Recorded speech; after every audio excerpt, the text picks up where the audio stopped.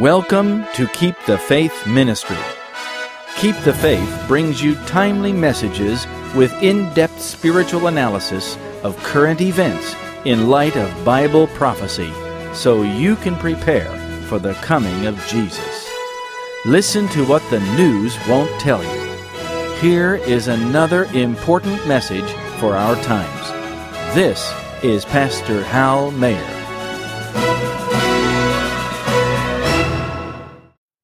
Dear friends, thank you for joining me once again as we start this new year with another important message from Keep the Faith.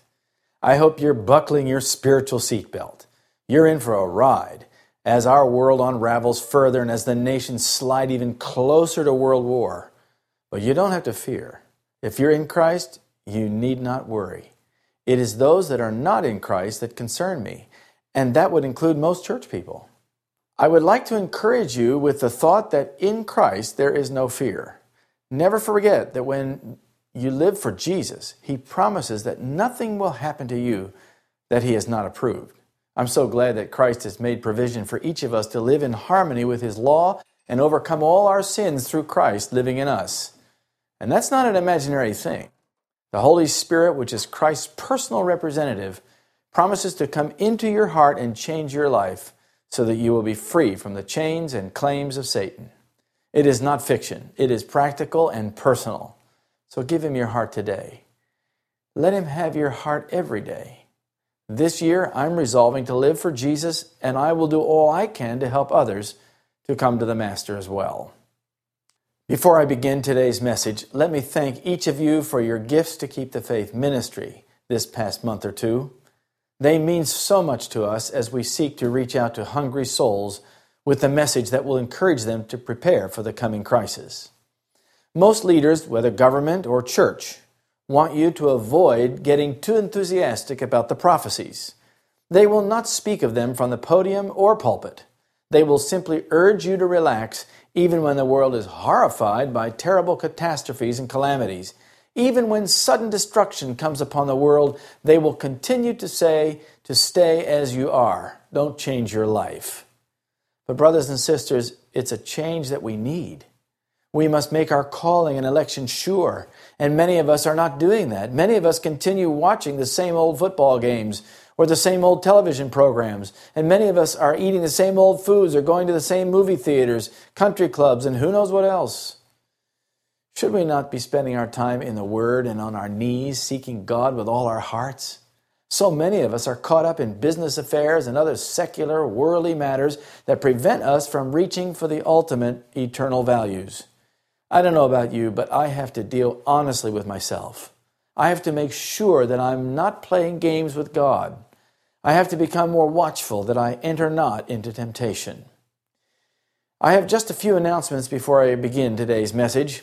Please make sure that you are getting our daily prophetic intelligence briefings by email. If you sign up by sending us your email or by signing up on our website, we will gladly send you our daily prophetic intelligence briefings 5 days a week, so you can start your day thinking about the second coming of Christ. Also, be sure to check our YouTube productions for visual prophetic intelligence briefings online. You can access these by typing Keep the Faith Ministry in YouTube or by clicking on the link in the right sidebar on our website.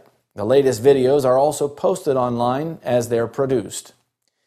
Don't forget to renew your subscription to Keep the Faith. You won't want to miss any of the upcoming end-time messages. Please send your yellow renewal slip if you haven't done so already. If you have sent it in, you won't need to send it again. We send them to everyone for a few months until the renewal period is over. It's just easier and less expensive that way. Also, you don't need to renew if you sent a gift in the last year. We assume you wish to continue receiving them. I also want to remind you to order your set of 12 DVDs called Prophetic Secrets of the New World Order. For the first time, these prophetic messages on the New World Order have been put all together in one place. This series was recorded at Secrets Unsealed last year. You will be greatly blessed as you watch them. Please order several sets to share with others. As I am preparing this sermon, the shocking deaths of 129 innocent people in Paris, France, are still fresh in the news, reminding us that we are very near the end of time. We are living on borrowed time, and Satan would love to snuff out the lives of millions and entrap them forever. He knows that as long as there is life, there's the possibility of repentance and a turning to God. This he wishes to prevent and will bend every effort to do so. He stirs up the anger and hostility of some against others. They will retaliate, and then there will be fresh revelations of murder and mayhem. There's no end to it, no hope of reconciliation, no chance of peace. Remember, we are in a war with the devil, and there is no neutral ground, no spiritual Switzerland. The enemy is on your track, and you don't know where he'll strike next. He is like those terrorists that hide until it's time to attack. But that's getting ahead of our message for today. So as we begin our study today, let us bow our heads in prayer and ask for the special blessing of the Holy Spirit to lead our study. Our Father in heaven, thank you for the more sure word of prophecy. We've been told that the time would come when it would not be safe to be anywhere in the last days except under your shadow of protection. Father in heaven, I want to be under the shadow of the Almighty. I know that many of our listeners today want to be under the protection of Christ too, as we face the greatest chaos and destruction this world has ever seen. Give us your Spirit as we study your word today. In Jesus' name, amen. Let me begin by reading from 2 Timothy 3, verse 1.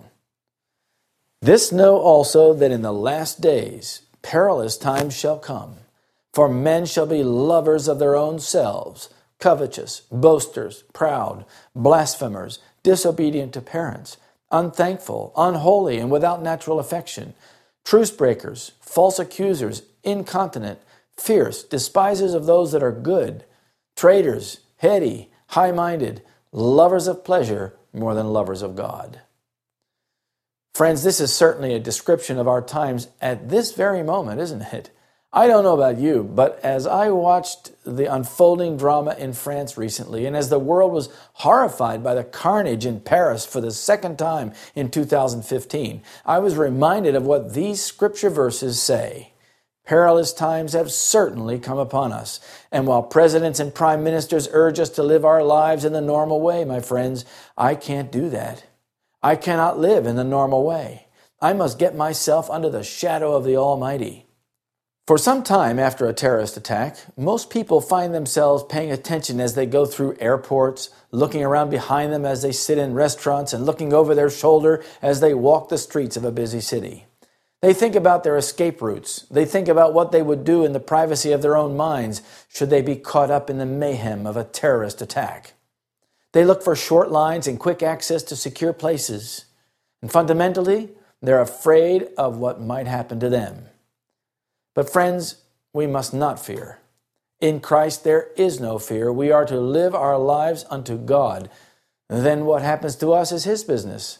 It is His responsibility. We can live without fear in an age of great fear.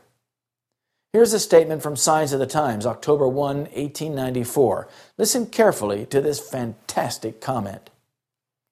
The Bible is to be our guidebook. Instead of consulting the wisdom of men and accepting as divine truth the assertions of finite mortals, we should search the sure word of prophecy. God has spoken, and His word is reliable, and we must rest our faith on a "Thus saith the Lord." Now here's the part I want you to really hear. God would have us study the events that are taking place around us and compare them with the predictions of His word in order that we may understand that we are living in the last days. We want our Bibles and we want to know what is written therein. The diligent student of prophecy will be rewarded with clear revelations of truth, for Jesus said, "Thy word is truth." Friends, we're living in an unprecedented time. It seems technology has made killing so much more efficient than it used to be. Now a bomb or a machine gun can kill masses of people very quickly. And when you were growing up, did you ever think that the world would be as chaotic and as deadly as it is today? I certainly didn't. The 20th century was the most deadly century so far, at least to some accounts. And certainly the 21st century, or what is left of it until the Lord comes, is likely to be much worse than that. Back when I was young, I was naive. I had no idea that such a thing as terrorism existed, except in the most remote and far-flung places where unstable governments left opportunities for disgruntled citizens to organize. But today, terrorism is front and center, and it's a fact of life, and it will not be overcome. There will always be individuals that act as lone wolves and try to kill innocent victims. There will also be those with grander aims. They will seek to destroy en masse and use terror to limit freedom and peace. Today we are seeing the unfolding of prophecy in extraordinary ways. Some people don't want to hear about prophecy. They think it's too sensational and counterproductive to do so. And while I would agree that it is sensational, I would also say that it's very biblical and you'd better learn about it. Prophecy captures our interest like nothing else can, but it is founded on the Word of God, which is as sure and secure as anything can possibly be. And the Word of God is our guide, as we read a few moments ago. We are in a global conflict. Satan is marshaling his hosts, and he's doing a pretty good job of it.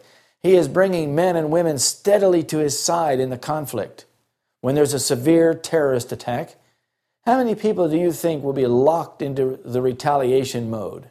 How many people will feel that it is their mission to do something about it?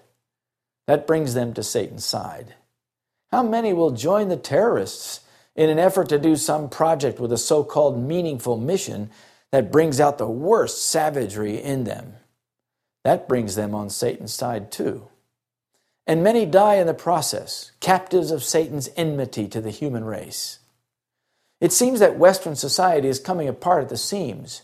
New laws recognizing same-sex marriage, financial crises, changing climate, war, terrorism, scandals of all kinds, and the list goes on and on. This shows us that we must get the gospel out to every human being, and soon. It shows us that we must do all that we can to reach lost souls and bring them to Jesus. As globalism rises to dominate the geopolitical landscape, Jesus has given us a message for the whole world, a global message to go to every nation, kindred, tongue, and people. It is the everlasting gospel found in Revelation 14, verses 6 to 12. It includes the first, second, and third angels' messages, including the declaration that Babylon is fallen and to separate from her. And as the world gets more violent and less tolerant, we can expect that the weapons of Satan's warfare will be wielded against God's people. Here's a prophetic statement that shows you the times we are living in and why they're getting more chaotic as we near the close of human probation. It's from Desire of Ages, page 636. Everything in the world is in agitation. The signs of the times are ominous. Coming events cast their shadows before. The Spirit of God is withdrawing from the earth, and calamity follows calamity by sea and by land. There are tempests, earthquakes, fires, floods, murders of every grade. Who can read the future? Where is security? There is assurance in nothing that is human or earthly. Rapidly are men ranging themselves under the banner they have chosen. Restlessly they're waiting and watching the movements of their leaders. There are those who are waiting and watching and working for our Lord's appearing. Another class are falling into line under the generalship of the first great apostate. Few believe with heart and soul that we have a hell to shun and a heaven to win. Did you hear that about the Spirit of God being withdrawn? That's pretty serious. It is the Spirit of God that holds the wicked in check. It's the Spirit of God that keeps men from self-destruction. It is the Spirit of God that is constantly drawing men to Christ. But when men reject the Spirit of God and they harden their hearts, they soon come to the place where they cannot hear the Spirit of God to their hearts. They come to the place where He can no longer penetrate their darkened minds. The imaginations of their hearts are only evil continually, and they do not want anything to do with God and His law, and they are determined in their rebellion and in their ambition. Some of them work and scheme to control their fellow man, while most are willing to be controlled as long as they have their entertainment and food. So long as they have enough money to live out their lives, they don't care what the government does. And this is the genius of the New World Order. The global elites know that if people are entertained and they do not want for basic things like food, they will not oppose their agenda to take over the world. This is the way it was in Rome before its fall. Games, sports, and in particular violent entertainments of all kinds, such as the gladiator fights, were the norm. Somewhere in Syria, Abdulhamid Abaoud and a group of Islamic State jihadists gathered to put together a strategic plan to create a swath of terror across a major city in Europe. Their attention was drawn to France, a mostly godless nation whose leaders are allied to the United States and were collaborating in attacks of the Islamic State in Syria and Iraq. Their intention was to direct the attack, not merely inspire it. They wanted it to be big, and they could not trust it to anyone but themselves. It was an important meeting because there were masses of refugees leaving Syria and heading to Germany and other parts of Europe. This would be a good time to send trained fighters across with the refugees into the European Union. But the timing of the attack may well have been to disrupt the climate change conference in Europe over security issues. With the overwhelming load of refugees, attackers would not be noticed and could slip through security and immigration without raising any concerns. Then they could assemble together with other trained jihadists already in Europe and complete their plan to create chaos, mayhem, and terror in Europe, and perhaps in other places. It had been suspected for many months that many of the foreign Islamic State fighters had left the battlefield and returned to their homes in Europe and other places and were working to build a network of jihadists to prepare for attacks on the West. As they laid their plans for mass murder, these jihadists determined to create mass confusion in one night around the city of Paris by attacking in at least 6 different areas. They knew that their plot was dangerous and would need to be kept in utter secrecy. So they used encryption through the encrypted instant messaging service Telegram to keep their communications indecipherable from authorities. They knew they would have to fool some pretty sophisticated intelligence agencies, including the NSA in the United States, the BND in Germany, and the French intelligence agency, among others, with their massive digital capabilities, infiltrators, and other potential hazards along the way, and prepare their strategy without raising suspicions. After all, the intelligence communities cover global communications quite thoroughly. As it was, all but one of the attackers were known to U.S. authorities and were already on the U.S. no-fly list. U.S. officials stated that the Islamic State has a presence in 30 countries, which is harder to handle than al-Qaeda ever was. The planning went on for months as radicalized and trained individuals were carefully positioned in safe houses in Belgium and Paris, and then equipped to carry out their deadly work right under the noses of the French intelligence community. Their training included the use of very sensitive explosives, the use of military-grade weaponry, and how to scope out the easiest soft targets and routes of entry. As strike day drew closer, they put the finishing touches on their plans, prepared their vehicles, clothing, suicide vests, weapons, ammunition, and strategy. They planned 3 teams to work together to time and coordinate their assaults, assign their routes and targets, and rehearse their tactics. Friday evening, the 13th of November, was a quiet Friday night. It was the end of a full week of work, and many people looked forward to a relaxing meal at a restaurant, a few beers at a bar, or perhaps a party or a rock concert with all its excitement. Others decided to attend a soccer match at the cavernous National Stadium of France, just north of the city, between the French and the Germans. The exhibition soccer match at the stadium was packed with 79,000 fans and was also attended by French President François Hollande. About 9:20 p.m., not long before halftime, an explosion occurred outside the stadium near entrance H. One bystander was killed beside the suicide bomber and dozens others injured. 10 minutes later, another outside explosion was heard as a second suicide bomber blew himself up near entrance D. But it still did not occur to the cheering crowd that anything was amiss. Keep in mind, my friends, that people don't really pay attention to themselves They would rather be entertained, oblivious to the warnings of violence and destruction that is about to overwhelm them. This is the way it was in the days of Noah. This is the way it was in the days of the destruction of Jerusalem, and it is the way it was when Rome fell.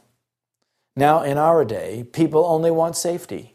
They'll give up whatever rights or privileges they have if they can be assured of safety. Of course, that assurance is elusive. But they continue on in their round of amusements and distractions, partying, sports, and theater, and gluttony.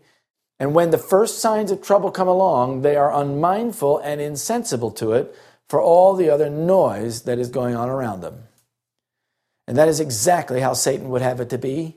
He wants to keep you so distracted that you have no interest in fulfilling prophecy. He keeps you so engaged in worldly pursuits that you don't have time to consider your eternal destiny. Satan is the greatest terrorist of all, so to speak. He wears you down. He keeps at you. He will not give up until he has you in his control. Then a third suicide bomber blew himself up at 10:53 p.m. between the stadium and a nearby McDonald's restaurant. All three explosions were heard by most of the fans and players, though they did not cause panic. All three suicide bombers wore similar explosive vests with batteries, bolts, and buttons. This would help tie the 6 attacks together as a highly coordinated assault. At 9:45 p.m., as both teams of players went to their locker rooms, their coaches, who would normally be reviewing their strategies, received shocking news. French officials told them that the city was experiencing a crisis with violence reported near the stadium as well as around the city. The officials told them that President Hollande had already been rushed from the stadium, but the second half would proceed. The two coaches, Didier Deschamps, the French coach, and Joachim Löw, the German coach, had a decision to make. Should they inform the players or not? Both coaches kept the information to themselves. The stadium has spotty cell phone reception during big games, so few people knew of the developing crisis. The players played and the fans cheered as usual, unaware of what was going on around them. A few coaches, officials, and journalists grimly followed the escalating carnage of the synchronized terror attacks via the internet. As soon as the match ended, however, around 10:50 p.m., the gravity of the events quickly became clear. Several German players stopped in the tunnel leading to the locker rooms, rooted in front of the televisions that were showing news updates. In the French locker room, Thierry Braillard, France's Secretary of State for Sport, gave an impromptu address to the players informing them of the tragedy unfolding. One French player frantically tried to find out the whereabouts of his sister who was attending the Bataclan concert. He later discovered that his sister was fortunate enough to escape. Because their safety could not be guaranteed, the players and their coaches, along with some family members, remained in the stadium most of the night. All sporting events in and around Paris were postponed. All cultural institutions were closed. A figure skating event in Bordeaux, about 350 miles southwest of Paris, was canceled because of the state emergency imposed by President Hollande. Security around sporting events had already been heightened following the Charlie Hebdo attacks in January, and it will remain high during the Climate Summit and during the European Soccer Championship games in 10 cities around France in June and July of 2016. Friday evening in France is a time to relax and socialize. People were relaxing at 2 restaurants in the 10th district near the center of the city. One of them a French cuisine called La Carillon, and the other a Cambodian cuisine called Le Petit Cambodge. Their patrons were enjoying their Friday evening when at 9:25 p.m. 3 masked gunmen arrived in a black vehicle armed with Kalashnikov-style assault rifles and started shooting, killing 15 people in 2 restaurants and seriously wounding 10 more. About 100 shell casings were discovered at the scene. 7 minutes later, at 9:32 p.m., a bar called À la Bonne Bière, and an Italian restaurant called Casa Nostra, and a laundromat in the 11th district of Paris near the city center was attacked, killing 5 people and seriously wounding 8 others. These attackers were also driven to the bar in a second black vehicle. Again, approximately 100 casings were found at the scene. Then at 9:36, as people were peacefully eating at La Belle Equipe, a new and popular restaurant, a black vehicle arrived with more attackers who opened fire on people sitting outside the restaurant, killing 19 and seriously wounding 9. Again, about 100 casings were found at the scene. At 9:40 p.m., a suicide bomber blew himself up inside the restaurant Comptoir Voltaire in the 11th district. The bomber used the same type of mechanism as the suicide bombers at the stadium. One person inside the restaurant was seriously injured, while several others were slightly injured. At the same time, 3 well-armed terrorists entered the music theater Bataclan from a third black car, a rented VW Polo, and opened fire with pump rifles during a sold-out concert performed by the U.S. band Eagles of Death Metal. Allahu Akbar, they shouted as they threw grenades into the crowd and fanned out throughout the concert hall. The band was playing a song, Kiss the Devil, but as the bloodbath began, the band fled the stage. Just imagine the irony, my friends. The name of the heavy metal group, Eagles of Death Metal, is very significant. Eagles eat dead carcasses. These men were singing their favorite death metal songs. I have no idea what death metal is, but it doesn't sound like something that would attract a Christian. I looked it up on Wikipedia. Here's what it said. Death metal is an extreme subgenre of heavy metal music. It typically employs heavily distorted and low-tuned guitars, played with techniques such as deep growling vocals and screams, aggressive, powerful drumming, minor keys or atonality, abrupt tempo, key and time signature changes, and chromatic chord progressions. The lyrical themes of death metal may involve slasher film stylized violence, religions, sometimes Satanism, occultism, Lovecraftian horror, nature mysticism, mythology, and they may describe extreme acts including mutilation, dissection, torture, rape, cannibalism, and necrophilia, or that's meaning the love of the occult. Little did the fans of this band who sold out the concert realize that the Eagles of Death Metal was going to presage a violent, evil, and overwhelming confrontation with death. The fact that they were singing a song called Kiss the Devil, which was a song of love of the devil, reflects on their utter rejection of God and foolishness of their darkened hearts. The fans in this concert were sure to face their judgment that very night. Satan loves to kill those in places where God has forbidden them to go. Could it be that the Islamists was God's way of warning those who escaped the carnage? Those who escape the carnage will perhaps never forget the stark and violent warning. They will have another chance to repent and be converted, but those that have died have no further opportunity. Here's a scripture to remind us of the counsel of the Lord. It is found in Philippians 4, verse 8. Finally, brethren, whatsoever things are true, whatsoever things are honest, whatsoever things are just, whatsoever things are pure, whatsoever things are lovely, whatsoever things are of good report, if there be any virtue, and if there be any praise, think on these things. Friends, how can you attend a death metal concert and think of God? It's impossible. How can you listen to death metal music and still have a pure and holy thought? How can you have anything to do with that culture and not bear witness to the devil?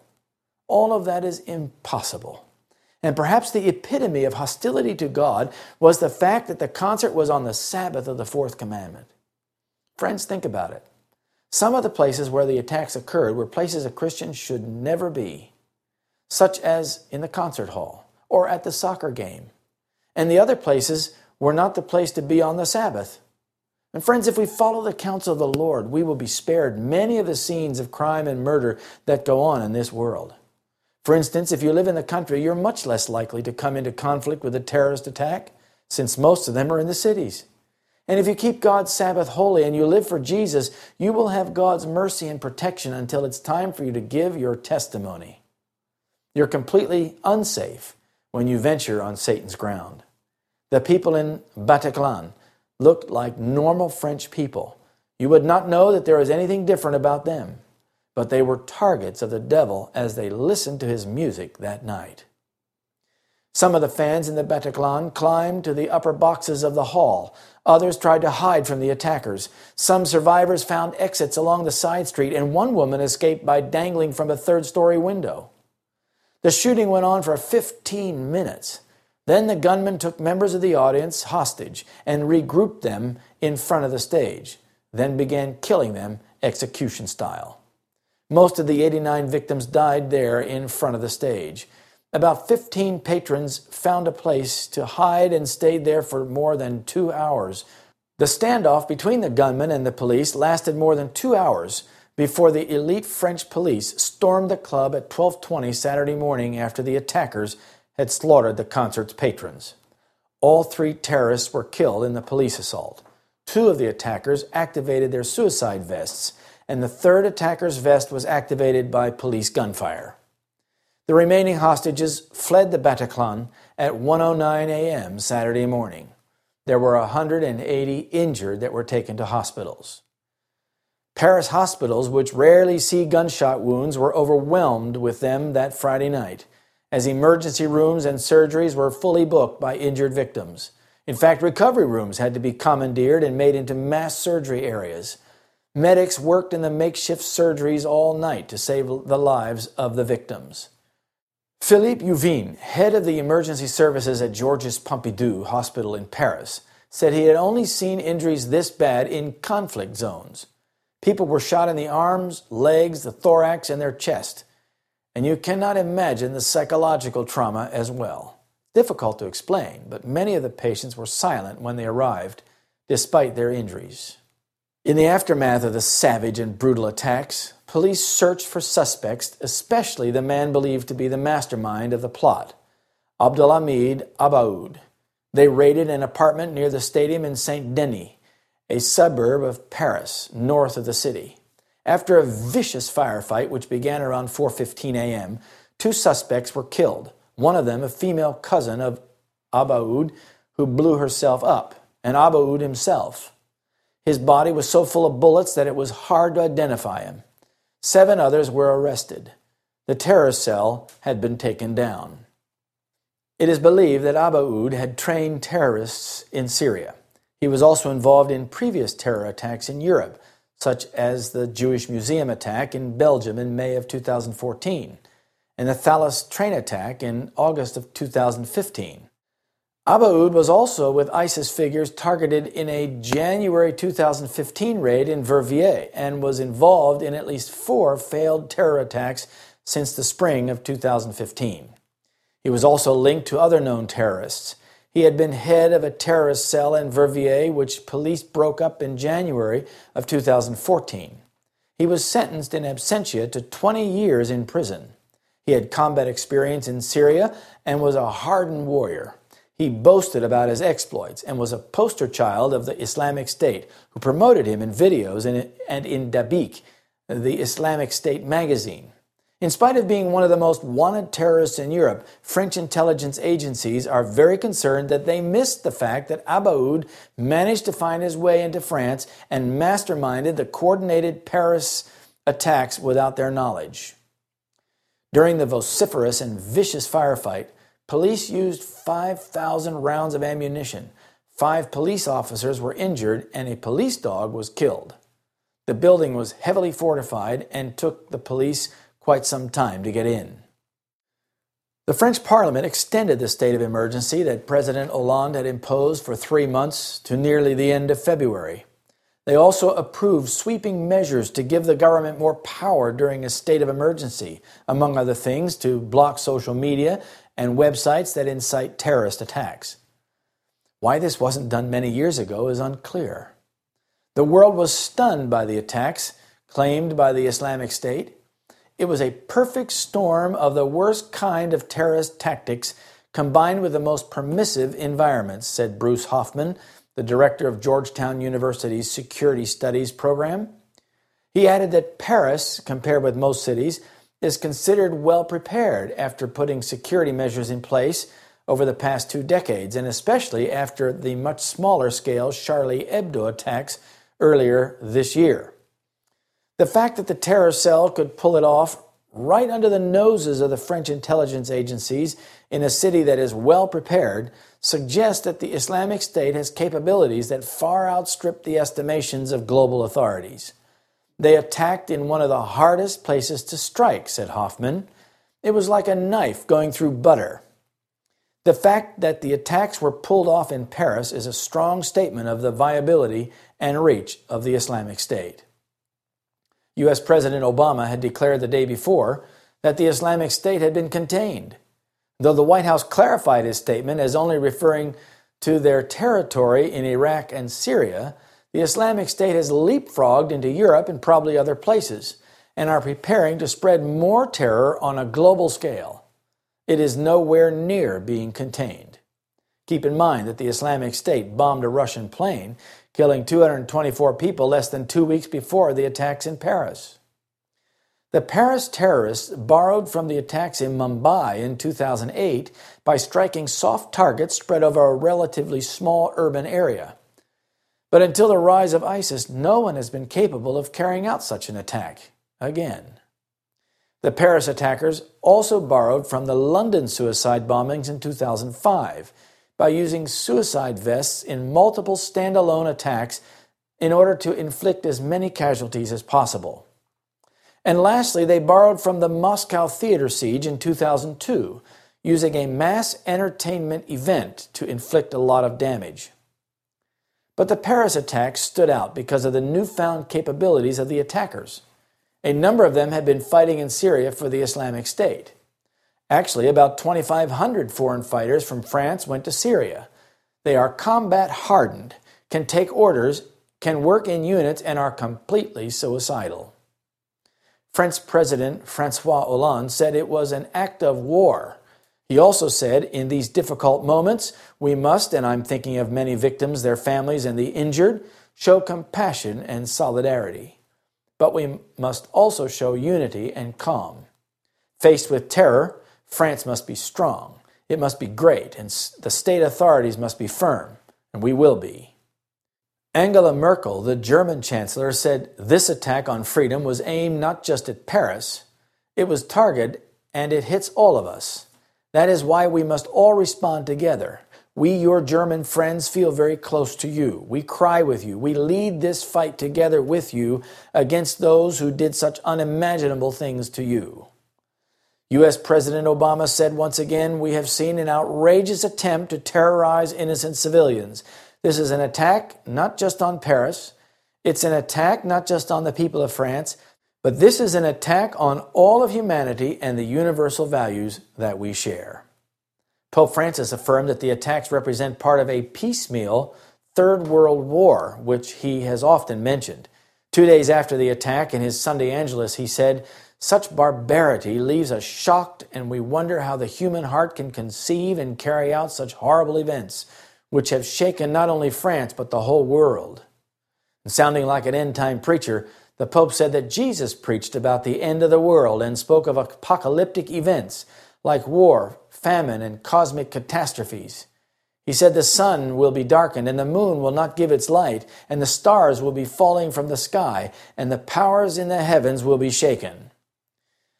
We are called to live the present, Francis said, but always ready to meet God whenever he may call. The Pope also warned against an unhealthy curiosity to know the details of future with recourse to psychics and horoscopes, saying they distract us from what is really important in the present. Vatican spokesman Father Federico Lombardi called for peace when he said, nevertheless, we must go on living by building peace and mutual trust. Instead of encouraging the citizens of Paris to be sober and think about eternal matters in the aftermath of the attack, Parisians are being encouraged to respond to Friday's attacks by defiantly continuing to eat, drink, and be merry. Bar and restaurant owners, fearing the loss of business to the city's lively nightlife, are urging people to return to their local night spots with the slogan, everyone to the bistro. Show that France will not give in to fear. Police say that 2 of the attackers, including Abdelhamid Abaoud, used the migration route to enter Europe as Syrian refugees.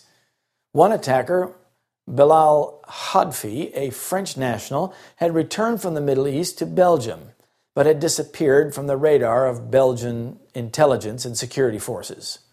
A third jihadist, Ismail Omar Mustafa, was also a French national of Algerian extraction, went to Syria in 2013 and then returned to France, no doubt to prepare for the terrorist attacks. Sami Amimour, a bus driver, is believed to have spent time in Syria. He returned to France in 2014 or even in 2015. While there are other attackers and suspects, it's not clear at the time that I prepared this message who they are or their background. An ISIS video released after the attacks claims that Washington, London, and Rome are part of the plans for future attacks, and a further ISIS video warns of an impending attack on New York City. Mayor Bill de Blasio said police are taking all necessary precautions in areas shown in the video and throughout the city. Stoking fear is the goal of terrorist organizations, he added, but New York City will not be intimidated. But to add to the credibility of the threat, 5 Syrians tried to enter Honduras by air to make their way to the USA by ground a few days after the Paris attacks. They were using fake Greek passports. That corroborated with the news that 7 Syrians were arrested at the U.S. border trying to get into the United States illegally using stolen Greek passports also. It also corroborated with other concerns of U.S. border agents that Syrians have crossed the border with fake or stolen passports. Friends, we're going to see a lot more of the same kind of thing that happened in Paris, perhaps in the United States and other countries in the West. The fact that terrorists synchronized their attacks on 6 different locations at more or less the same time reveals that they have a more sophisticated way of handling their planning, training, and execution than Western leaders thought. Also, did you notice that they had explosive vests as well as weapons? They'll try to inflict as much death as possible. Friends, the time has come. You have no time to play with your salvation. You may never be confronted with a terrorist attack, but the fact is that the devil is on your case if you're a faithful follower of Jesus. You cannot delay in preparing for the coming global crisis and for the second coming of Jesus Christ. Global issues have escalated so much now that it should be obvious to anyone with a few neurons to rub together that you only have one place where you can secure your eternity. That place is in the secret place of the Most High. And if you're living by every word that proceeds out of the mouth of God, you will be following the counsel of Jesus himself. He told this to the devil, but it is also counsel to every child of God. Live by every inspired statement we have. Cling to them with your life. And if you surrender to Jesus, the power of God will come into your soul, and he will give you victory over every temptation. You must cooperate with Christ. You have to tell the devil to get lost. You have to tell Satan that you are no longer that way, and that you refuse to live that way. But Christ will give you the power to resist every temptation. In order to survive the coming crisis, we must obey Christ in everything. When world leaders play down the importance of following God's counsel and they tell you to continue your ways just like you were before, they're essentially giving you a peace and safety message. When those dedicated to selling you delicacies that are harmful for you and they tell you that you should eat and drink and be merry, they're trying to keep you in their clutches. They're trying to calm you down and remove the voice of reproof from heaven. When government leaders tell you that you should maintain your pattern of life in defiance of the terrorists, that's the time that you should take heed to the Bible. That's the time you should seek after the Lord your God and find in him your safety. Their aim is to keep you in sin. Their purpose is to keep you from even considering reformation of your life and bringing your life into harmony with the thus saith the Lord. Their objective is to keep you from reaching for your Bible and considering the things that are contained in it. Here's the counsel of the Holy Scriptures for you and me. Listen carefully. It's from 1 Corinthians chapter 10, verse 31. There hath no temptation taken you, but such as is common to man. But God is faithful, who will not suffer you to be tempted above that ye are able, but will with the temptation also make a way of escape, that ye may be able to bear it. Isn't that a wonderful promise? It is made to each and every tempted soul there ever was. I need that promise.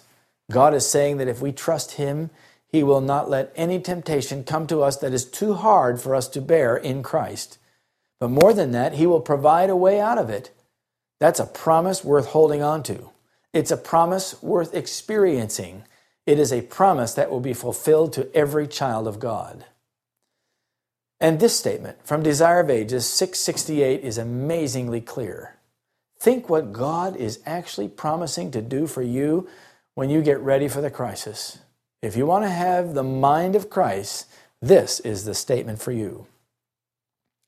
All true obedience comes from the heart. It was heart work with Christ. And if we consent, He will so identify Himself with our thoughts and aims, so blend our hearts and minds into conformity to His will, that when obeying Him, we shall be but carrying out our own impulses. The will, refined and sanctified, will find its highest delight in doing His service. And when we know God as it is our privilege to know Him, our life will be a life of continual obedience.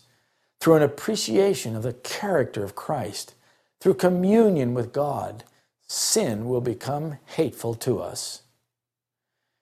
Here is a statement from Last Day Events, page 23. The terrible reports we hear of murders and robberies, of railway accidents and deeds of violence tell the story that the end of all things is at hand. Now, just now, we need to be preparing for the Lord's second coming. And here's another one from That I May Know Him, page 211. There is no safety anywhere. Satan has come down with great power and is working with all deceivableness of unrighteousness in them that perish. Those who do not follow in Christ's footsteps will find themselves following another leader. They've listened to strange voices until they cannot distinguish the voice of the true shepherd.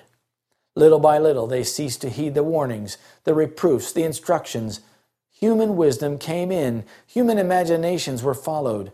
Much reliance is placed upon human exertion and devices, and they imperceptibly go on until they are fully satisfied with their own wisdom, their own inventions, and are filled with their own doings. And this last one from Sons and Daughters of God, page 81. You are safe only as in perfect submission and obedience you connect yourself with Christ. The yoke is easy, for Christ carries the weight. As you lift the burden of the cross, it will become light. And that cross is to you a pledge of eternal life. It is the privilege of each to follow gladly after Christ, exclaiming at every step, Thy gentleness has made me great. But if we would travel heavenward, we must take the Word of God as our lesson book. In the words of inspiration, we must read our lessons day by day. Friends, as the world becomes more intense in wickedness and as the Holy Spirit is being withdrawn from the earth, men's hearts are cold and ruthless. As we enter the time of trouble, we must be prepared for the worst. All around there will be violence, but we must become God's true witnesses. We must live in the midst of it all, but give a sterling and glorious representation of the peace that passes all understanding. God bless you. Let us pray. Our Father in heaven, we need your grace today to understand our duty in light of the times in which we live. Please send your Holy Spirit to come into our hearts and give us the peace of Jesus. We need His presence in our lives to calm our nerves in the violence of the storm. As the Holy Spirit is being withdrawn from the world, please send Him in greater power to your people. May we be faithful to you as you are faithful to your people. In Jesus' name, amen.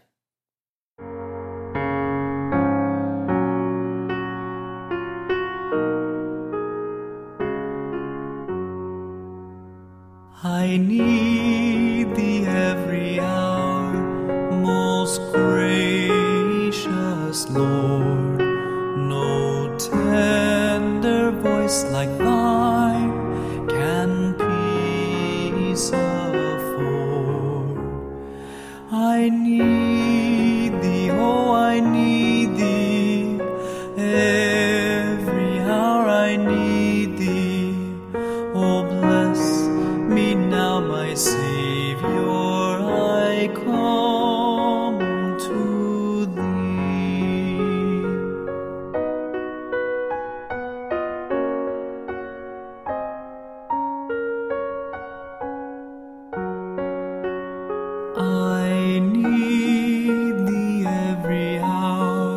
stay thou nearby. Temptations lose their power when thou art nigh. I need thee, oh, I need thee. Every hour I need thee. Oh, bless me now, my Savior, I come to thee.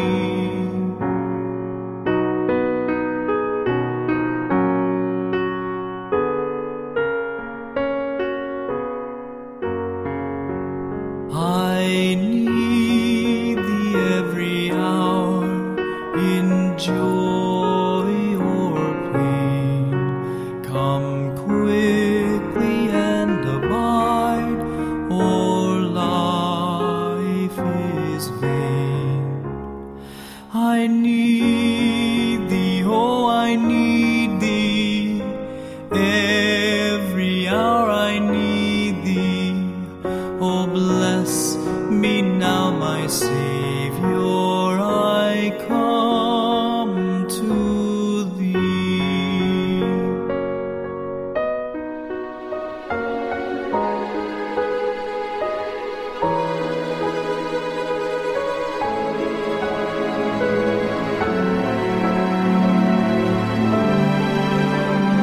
I need thee every hour. Teach me thy will, and thy rich promises in me fulfill. I need thee, oh, I need thee. Every hour I need thee. Oh, bless me now, my Savior.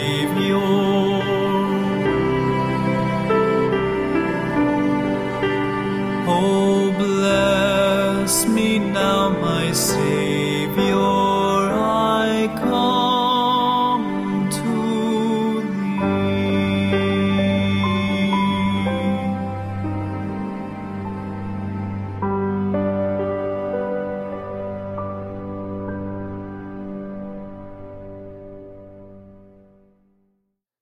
We hope you've been greatly blessed by this month's message. Your prayers and gifts mean much to us. Thank you for your support. The song you have just heard is called I Need Thee Every Hour, sung by Christian Berdal. It is recorded on a CD with other beautiful hymns called Consecration. This lovely CD is available from Keep the Faith Ministry, and if you would like to have a copy of this CD or copies for your friends or family, just send $16 each, postpaid to U.S. addresses to cover the cost, and we'll gladly send them. Please mention the Consecration CD. Our international listeners should send $20 USD. The following is our monthly prophetic intelligence briefing, a feature that brings you current events in light of Bible prophecy, especially for those who love the appearing of Jesus Christ. We can see the signs of the times telling us that we are nearing the world's great crisis. May the Lord find us faithful. Our first item this month, celebrating the 50th anniversary of the change in Catholic-Jewish relations. During the Second Vatican Council between 1962 and 1965, there was a change in the way Catholics related to Jews. The Council said that Christ's death could not be attributed to Jews as a whole. It recognized the shared spiritual patrimony between Christians and Jews, and it decried all forms of anti-Semitism. This position dramatically changed the relations between the two nations. Popes have since then expressed esteem for Jews. John Paul II called them elder brothers of Christians. On the 50th anniversary of the end of the Second Vatican Council, Pope Francis called for greater interfaith collaboration in the face of religious extremism. Jews, Muslims, Hindus, and Buddhists were in the VIP seats for his general audience as he explained the importance of the Council Declaration Nostra Aetate, which revolutionized the Church's relations with Jews. He said the declaration transformed Catholic-Jewish relations from indifference and opposition to collaboration and goodwill. From enemies and strangers we became friends and brothers. We can walk together, taking care of one another and of creation, Francis said. The Jewish-Catholic relationship was one of the worst because of the demonization of the Jews by Catholics over the centuries. The Holocaust was a consequence of this demonization.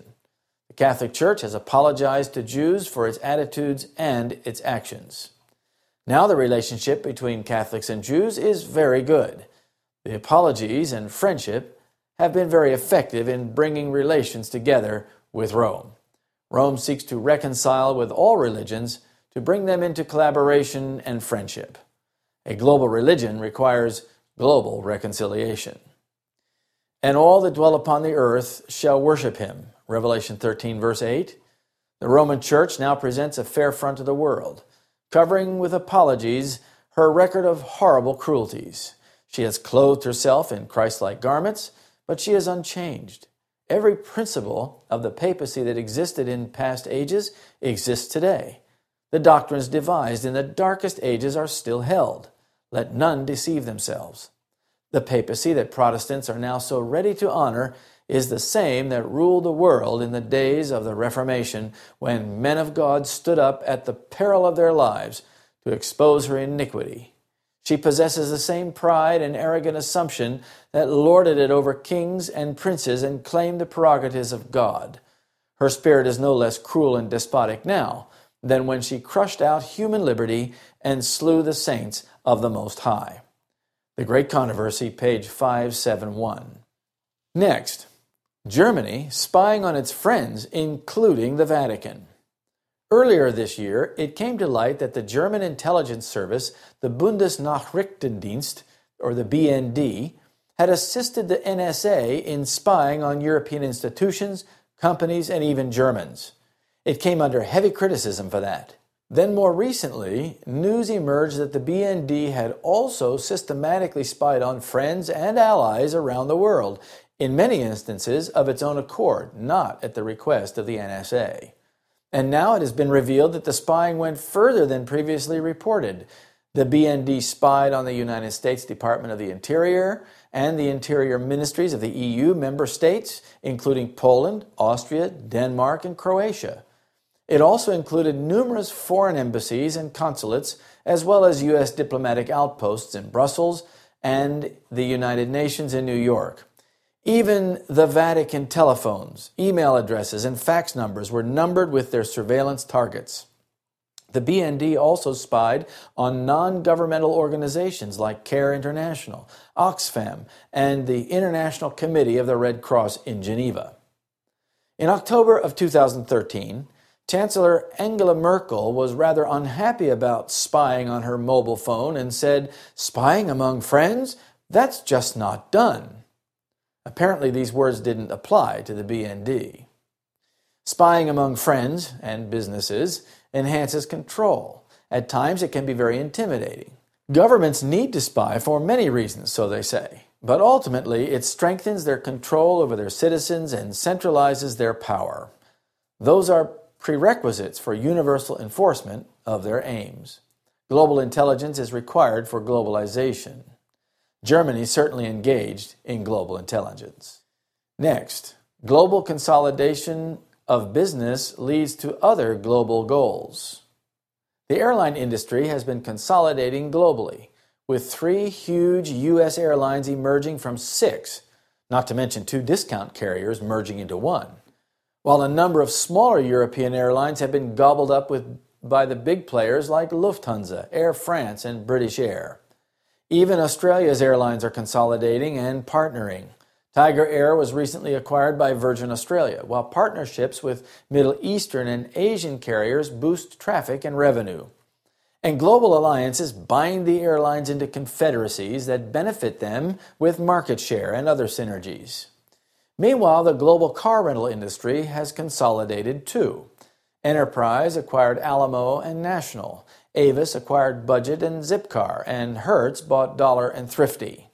The consolidation also involves drugstores. Walgreens, with 31% market share, is buying its rival Rite Aid with 10% market share. combining the second and third largest pharmacies to challenge the massive CVS Health, which is 58% of the market. Seeking larger market share and greater market control, as well as negotiating leverage and operational synergies, the two companies are merging during a time when there is a tectonic shift in the healthcare industry. Walgreens is already somewhat globalized through an alliance with Boots, a British pharmaceutical firm. The merger will enhance that relationship. Plus, consolidation will give the new merged company more leverage in negotiations with drug companies, as well as against competitors in the market, which include Costco, Target, Walmart, and other big box retailers. Incidentally, Target's pharmacy business was acquired by CVS this year and will convert its more than 1,660 locations into CVS pharmacies, creating a confederation that will certainly increase its market share and corporate strength. Emphasizing the global nature of the merger, Stefano Pessina, Walgreens Boots Alliance's CEO, said, "It's another step in Walgreens Boots Alliance's global development and continues our profitable growth strategy. In both mature and newer markets across the world, our approach is to advance and broaden the delivery of retail health, well-being, and beauty products and services. The deal will enhance our store base and expand opportunities as part of the first global pharmacy-led health and well-being enterprise," added John Standley, Rite Aid CEO. Even the internet is dominated by only 5 companies who command more than 70% of online revenue. They are Amazon, Alphabet, eBay, Facebook, and Liberty Interactive. And they just keep getting bigger while many smaller internet firms decline and even fade away. Investors have realized that if they want a share of the Largus, they must stick with the big companies, which strengthens them even more. The auto manufacturing industry is also quite consolidated as well. Ford and General Motors haul in 2/3 of U.S. car sales, for instance.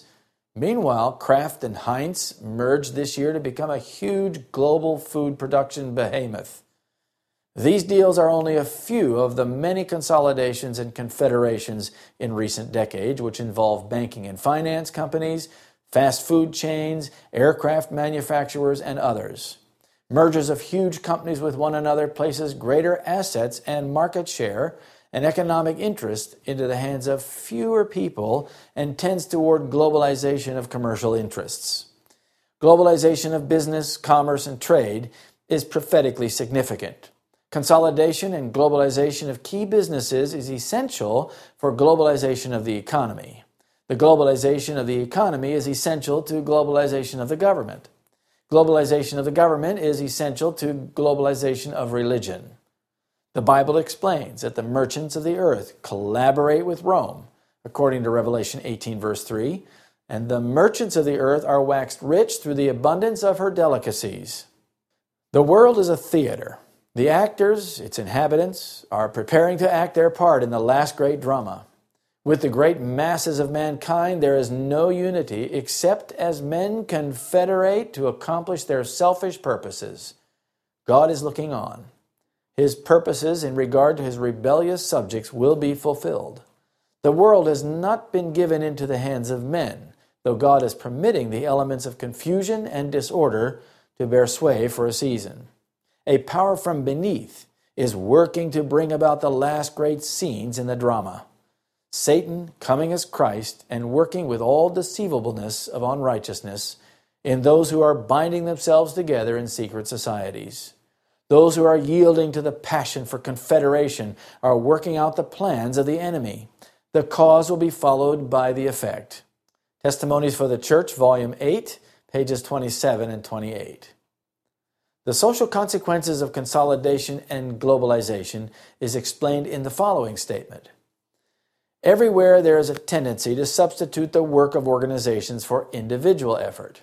Human wisdom tends to consolidation, to centralization, to the building up of great churches and institutions. Multitudes leave to institutions and organizations the work of benevolence. They excuse themselves from contact with the world, and their hearts grow cold. They become self-absorbed and unimpressible. Love for God and man dies out in the soul. Christ commits to his followers an individual work, a work that cannot be done by proxy. Ministry to the sick and the poor, the giving of the gospel to the lost, is not to be left to committees or organized charities. Individual responsibility, individual effort, personal sacrifice is the requirement of the gospel. Ministry of Healing, page 147. Next, Illinois school refuses transgender males access to girls' locker rooms. The federal government has stepped into a thorny issue in Illinois, saying that schools must give transgender students full locker room access or else. The Obama administration slammed a Chicago suburban public school district for not providing a male transgender student with access to the girls' locker rooms. A U.S. Department of Education report issued at the end of a 2-year investigation claims that the school violated Title IX, which bars discrimination in federally funded education programs. The denial of access has also meant that in order to satisfy her graduation requirements and receive a high school diploma, Student A has had no other option but to accept being treated differently than other students by the district, said the report. The federal ruling makes clear that what my school did was wrong, said the student in a statement to the American Civil Liberties Union of Illinois, which has backed her. This decision makes me extremely happy because of what it means for me personally and for countless others. The district's policy stigmatized me and often making me feel like I was not a normal person. The school district now has 30 days to reach an agreement with the authorities or risk losing up to $6 million in federal funding. The case could also be referred to the Department of Justice. But district officials did not back down, insisting that they remain strong in our belief that the district's course of action appropriately serves the dignity and privacy of all students in our educational environment. Now that gay rights have been nationalized in the United States, transgender rights are being pushed and more legally recognized. Nearly half of all U.S. states and many cities prohibit discrimination against transgender people, as well as gays and lesbians. Nowhere has the battle over transgender rights been fiercer, however, than in public schools, especially their bathrooms and locker rooms. Meanwhile, Houston's City Council narrowly approved new protections for transgender people and other minorities in May of 2014. But a fierce backlash against the law, including protests by local pastors, forced a referendum on the issue. The ordinance was defeated in the referendum. The Obama administration's Justice Department and its Education Department have both issued decisions arguing that transgender students must be given full access to bathrooms and locker rooms. But this is not the first time the Obama administration has supported transgender people. Recently, it decided to allow transgender members to serve openly in the military. It has also supported trans students in lawsuits in both Virginia and California. And the lawsuits are just beginning as the battle rages on in America's schools. And the so-called bathroom wars have been pushed to the locker rooms where there is a perfect storm of sensitive conditions, hormonal teenagers, naked bodies, and a communal setting, making locker rooms the locus of social anxiety over teenage students being exposed to the opposite sex. All of this exposes the absurdity of creating unnatural rights. It is impossible to accommodate everyone. Schools have argued that the new definitions and laws mean that the interests of a few students have been given priority over the privacy rights of the rest of the school. Likewise also, as it was in the days of Lot, Luke 17, verse 28. Next, Pope Francis urges the United States and Cuba to further diplomatic relations. On his first day in Cuba, Pope Francis urged the United States and Cuba to set an example for the world by deepening their ties. Pope Francis helped secretly broker the rapprochement between the former Cold War foes. I urge political leaders to persevere on this path and to develop all its potentialities as an example of reconciliation for the entire world, he said at the airport on his arrival. The 78-year-old pontiff facilitated reconciliation between the two nations by back-channel contacts secret talks, and even sent letters to both Presidents Raul Castro and Barack Obama at the right moment in their negotiations. Now the nations have opened embassies, swapped prisoners, eased travel and trade restrictions, and even though the economic embargo is still technically in place. Watch for more diplomatic action as Pope Francis leverages his popularity to gain more power for the Vatican.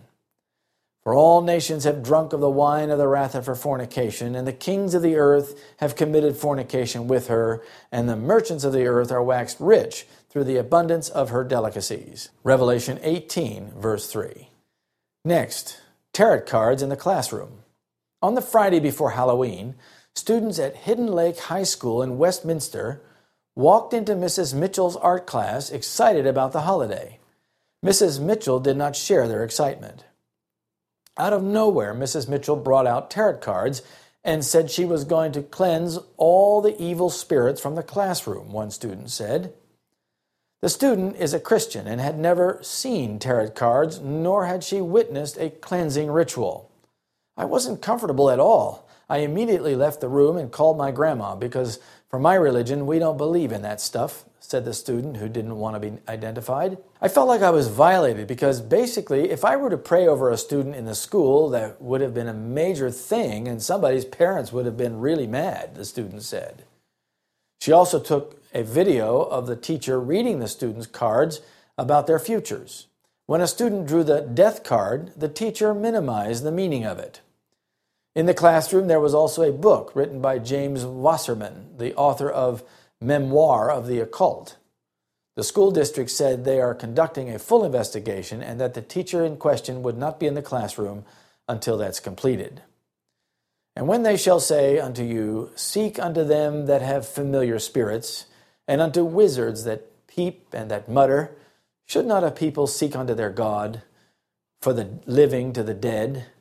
Isaiah 8, verse 19. Through spiritualism, many of the sick, the bereaved, the curious are communicating with evil spirits.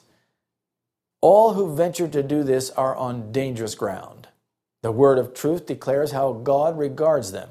The magicians of heathen times have their counterpart in the spiritualistic mediums, the clairvoyants, and the fortune tellers of today. The mystic voices that spoke at Endor and at Ephesus are still, by their lying words, misleading the children of men. Could the veil be lifted from before our eyes, we should see evil angels employing all their arts to deceive and to destroy.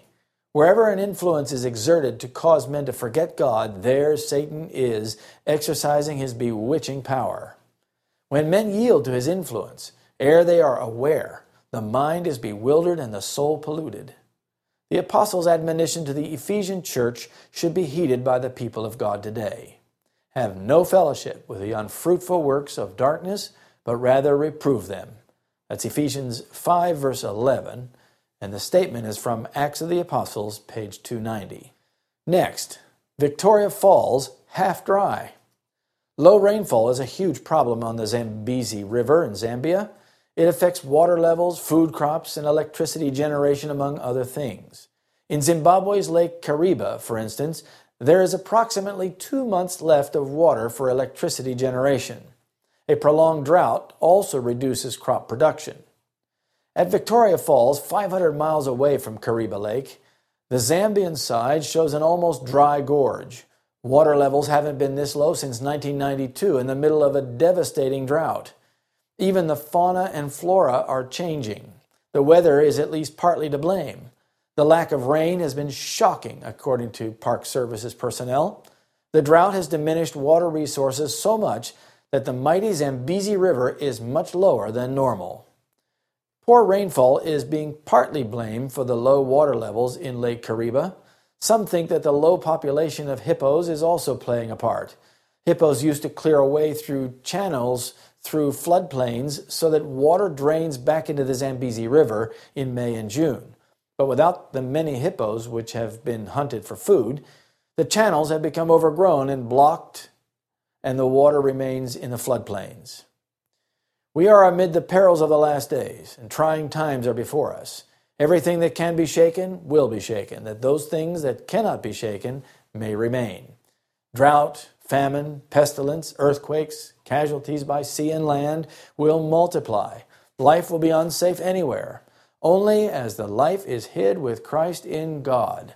Now, while the angels are holding the four winds, it is our opportunity to seek the Lord most earnestly.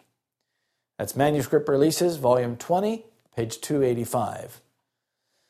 Next, the World Council of Churches collaborates with the Vatican on climate change. The World Council of Churches proclaimed a right to hope in a world threatened by climate change on April 28 by World Council of Churches General Secretary Reverend Dr. Olav Reiski Tveit at the Vatican. Climate change makes crystal clear what kind of change is needed for a sustainable future, he said. Humanity has a right to hope, the right to a future, the right to life itself. No power on earth can destroy the thirst for human dignity and for life in just and sustainable communities. Tveit was part of the high-level invitees at the Vatican event, along with other religious leaders, academics, scholars, and policymakers. The meeting emphasized the role of religious leaders in promoting climate justice. Ban Ki-moon, Secretary General of the United Nations, who also participated in the conference, said, "Religious leaders, we the peoples need your moral leadership to address climate change." Echoing the Pope, Tveit said, churches in the past did not question the unsustainable development path of industrialized societies with the reckless consumption of natural resources and the ever-growing use of fossil fuels. We have to acknowledge these sins of the past in order to be credible today, Tveit said. We have called for actions, for a just and binding treaty among the nations to commit the nations of the world to change, Tveit added. The churches connected to the ecumenical movement are being quickly drawn into supporting the papal push for protection of the climate. They are being encouraged to fight for a global government to defend the climate. All the world wondered after the beast, Revelation 13, verse 3.